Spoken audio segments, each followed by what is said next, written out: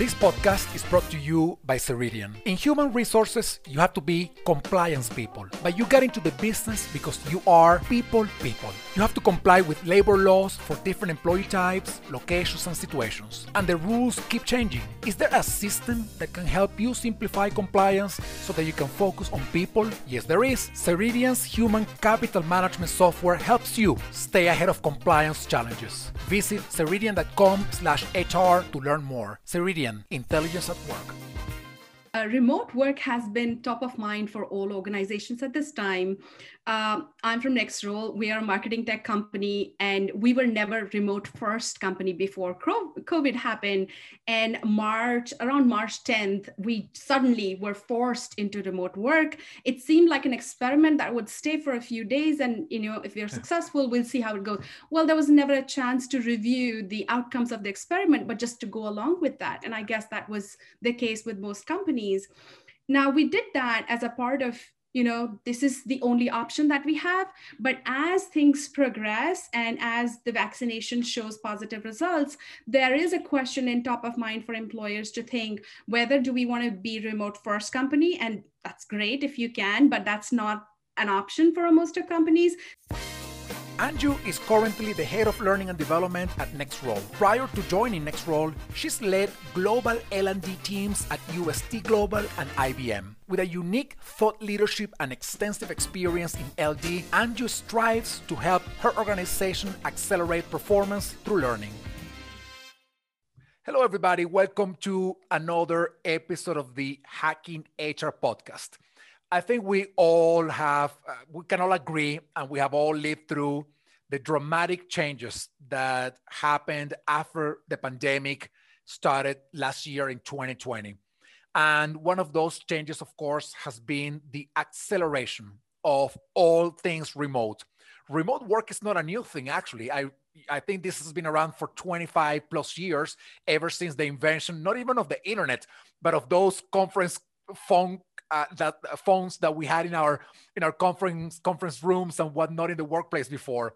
So this is not a new topic, but many things have changed around this new approach, this more prevalent approach to work.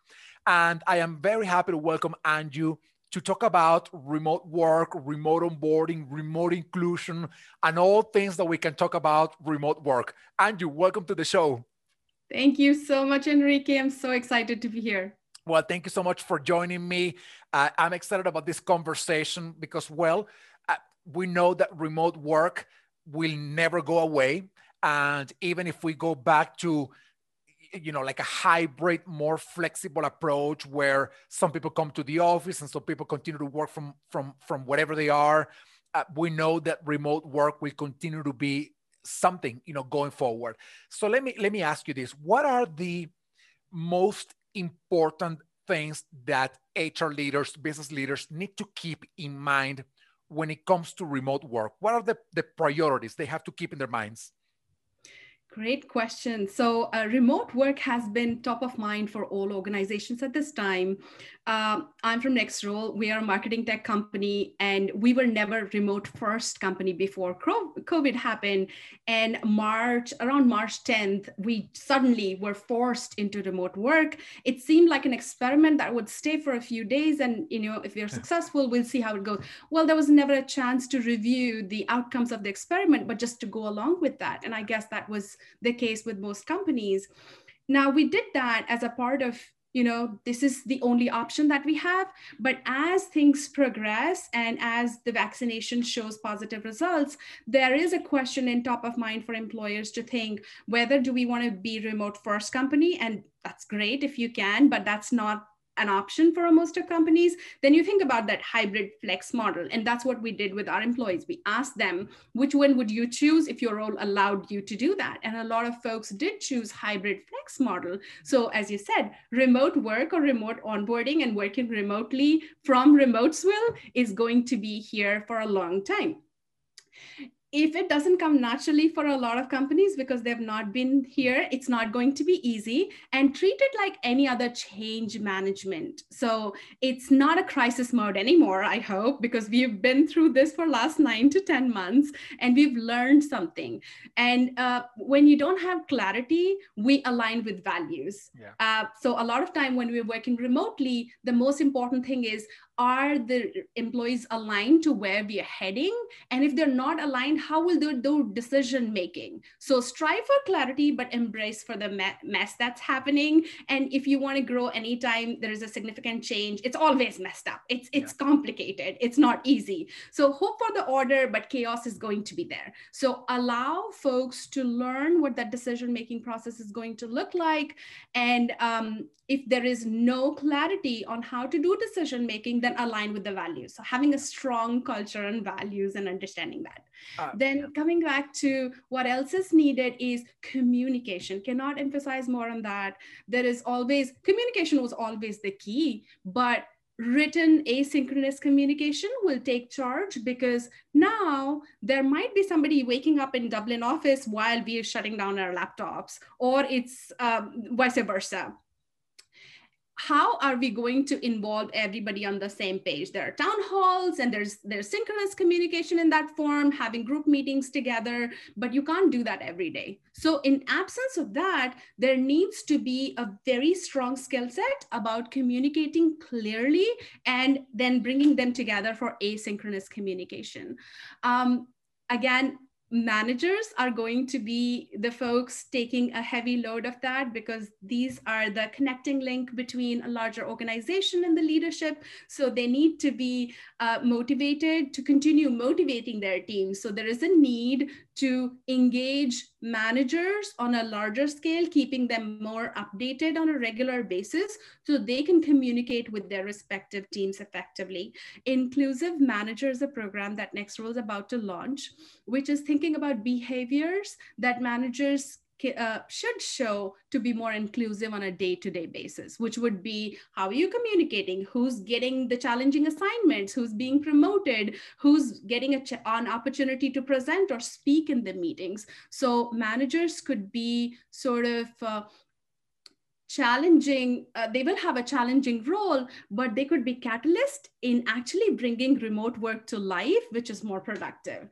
Then another piece would be culture, which is, in a remote world, even the slightest of the things, the gaps will become glaringly obvious. Yeah. So you need to ensure that there are ways that you're able to create a cohesive, collaborative culture on a regular basis. For that, there is informal meetings. So those water cooler conversations we've been talking about, it's important that they're happening without a water cooler. So think of using technology to connect people who would not have an opportunity to connect otherwise. Yeah. So there are virtual coffee chats and randomly pairing people from different departments. And then you identify that these collaborations actually help the rest of the day get easier. So you build relationships that will foster this communication, and it's easier to build trust with your team members. Absolutely.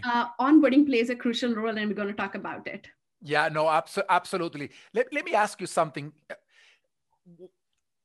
One thing that happened at the beginning of the pandemic, when everybody was sent to work from home, I guess, it's funny. I noticed the unpreparedness of organizations when I went to Amazon to try to buy a webcam, and they were sold out. All of the webcams were sold out, headphones were sold out, laptops were sold out, and that told me these companies were not ready for this. Otherwise, they would, all this equipment would not be sold out.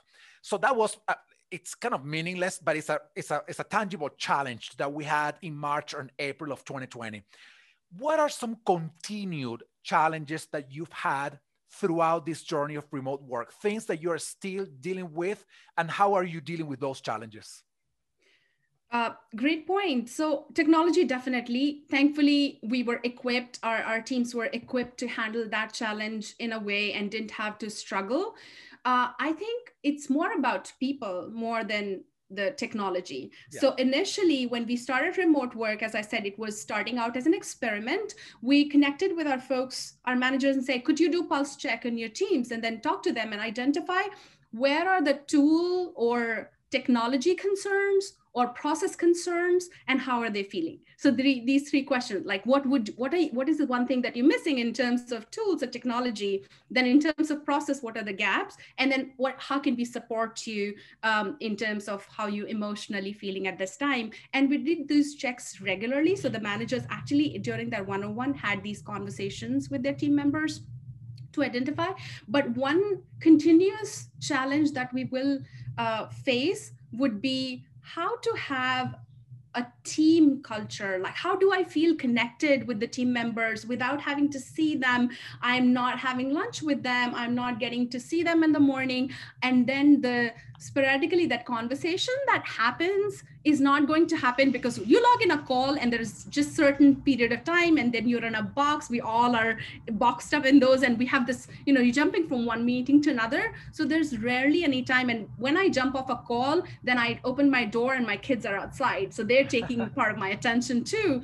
So I think it's going to be more like a people challenge to continue building that sense of being part of the same team would be larger, because most companies by now have figured out how to take care of technology. And even we're having these virtual classes for mental health and webinars and training. So there are things that we've done, but I think it needs to be more intentional on what are you targeting, what's the outcome, and how would you actually bring in new people, and how would they feel about this new company that they've not experienced the culture. So I joined NextRoll around end of September in 2019, and I got to be in the office until March. So there was this time that I did experience NextRoll's culture, but anybody who's joined us after that has basically seen us through a laptop and don't really know us that well. So we need to be more intentional on them being part of NextRoll's culture, them feeling that, yes, this is the organization where they see themselves for a long term. I just imagine the day that this is all over, when you guys, and in many other companies, the same reality, when you guys get to see each other in person and you're like, oh my goodness, finally we get to hug each other and have lunch together and celebrate, the connectedness, the physical closeness of humanity, right? That we have been deprived of because of a COVID and on all things COVID related. Let me ask you something. What are to be effective at managing an organization and leading people in a remote environment? There are skills that people have learned throughout the way. I want to ask you if you can say, the 2 or 3 skills that you say these are the skills that help HR leaders and business leaders across the board to be effective in their management and leadership style as we are in remote environment. What would those skills be? Yeah, so that's a great question. There are there are a lot of skills that are really needed, but top of mind that comes to me is ability to work independently. Now that seems like, yes, we will be able to work independently. We are adults, right? But we do work together on a day-to-day basis so closely that when you're working from home, you do miss, and you touched on the point of being able to physically see somebody, hug them, is very important. So being able to work independently, continue motivating yourself while you're working from home or working from anywhere is important. That relates to my other point, which is self-motivation. Now, I get really excited when we were in a town hall together because there's energy that I feed off from a lot of people who are cheering and shouting and talking about it. And I love that. So self-motivation. Now, in the absence of being able to see them, I need to do something for myself. So I try and create like post-it notes of things that are happening around me just to remind all the positive that has happened. And then the third thing, I'm going back to the written communication. So asynchronous communication could be new thing because most of us are basically like, you don't want to write dozens of email over one topic in 10 minutes. You'd rather create ways that people can give their input so you can refine that communication before it reaches. And this is very critical for the human resource department because there's a lot of communication that's happening. And sometimes we miss out on pieces. So there's one really a best practice that I learned is our team actually collaborates on important communication together. We get our people business partners to review, we get our talent head to review, we get a few people to see that communication through, so we ensure that we've covered everything that needed to be covered. Yeah, no, absolutely. I think that's powerful, and you're right. I mean, working from home, especially those who don't have families. I live by myself, so you gotta make sure that you are doing something really meaningful to you, or that you find the ways to turn it into something meaningful, so that you stay engaged. So, Anju, let me ask you just this last question to wrap up our conversation. In terms of succeeding in a world that is remote, if Mhm. there what's the number one priority you think HR leaders should be focusing on? The number one thing they should try, and I know there are many, but the number one thing you think they should be focusing on, their attention, their energy, to be successful in this remote environment? Listen listen to what your people are asking for. What do they need? Just listen. And you will get, because most of the time what we're doing is we're trying to solve for others, which is great. And we feel like this really a sense of responsibility that I need to figure it out. But sometimes you don't have to figure it out. You can definitely ask. So I guess I'm saying two things: ask and listen both. So it'll go together. So try and ask employees what they need, and then listen and try and work on them. You might not be able to give everything they're asking for, but you will probably not have to solve for everybody. Absolutely, and the fact that you would be open to listening, that already in itself means a lot. So, Andrew, thank you so much for spending this time with me. Great conversation. Thank you. Thank you so much, Enrique. Thank you, and thank you, everybody. Stay tuned for the next episode of the Hacking HR podcast. I'll see you all soon. Thank you, everybody, for watching or listening to this podcast. I hope you enjoyed the show. Please follow us on our social media and subscribe to our newsletter, so that you can stay informed of all the things that we're putting together for you from the Hacking HR community. Thank you so much. Please continue to stay safe, stay well, stay strong, and we will see you soon.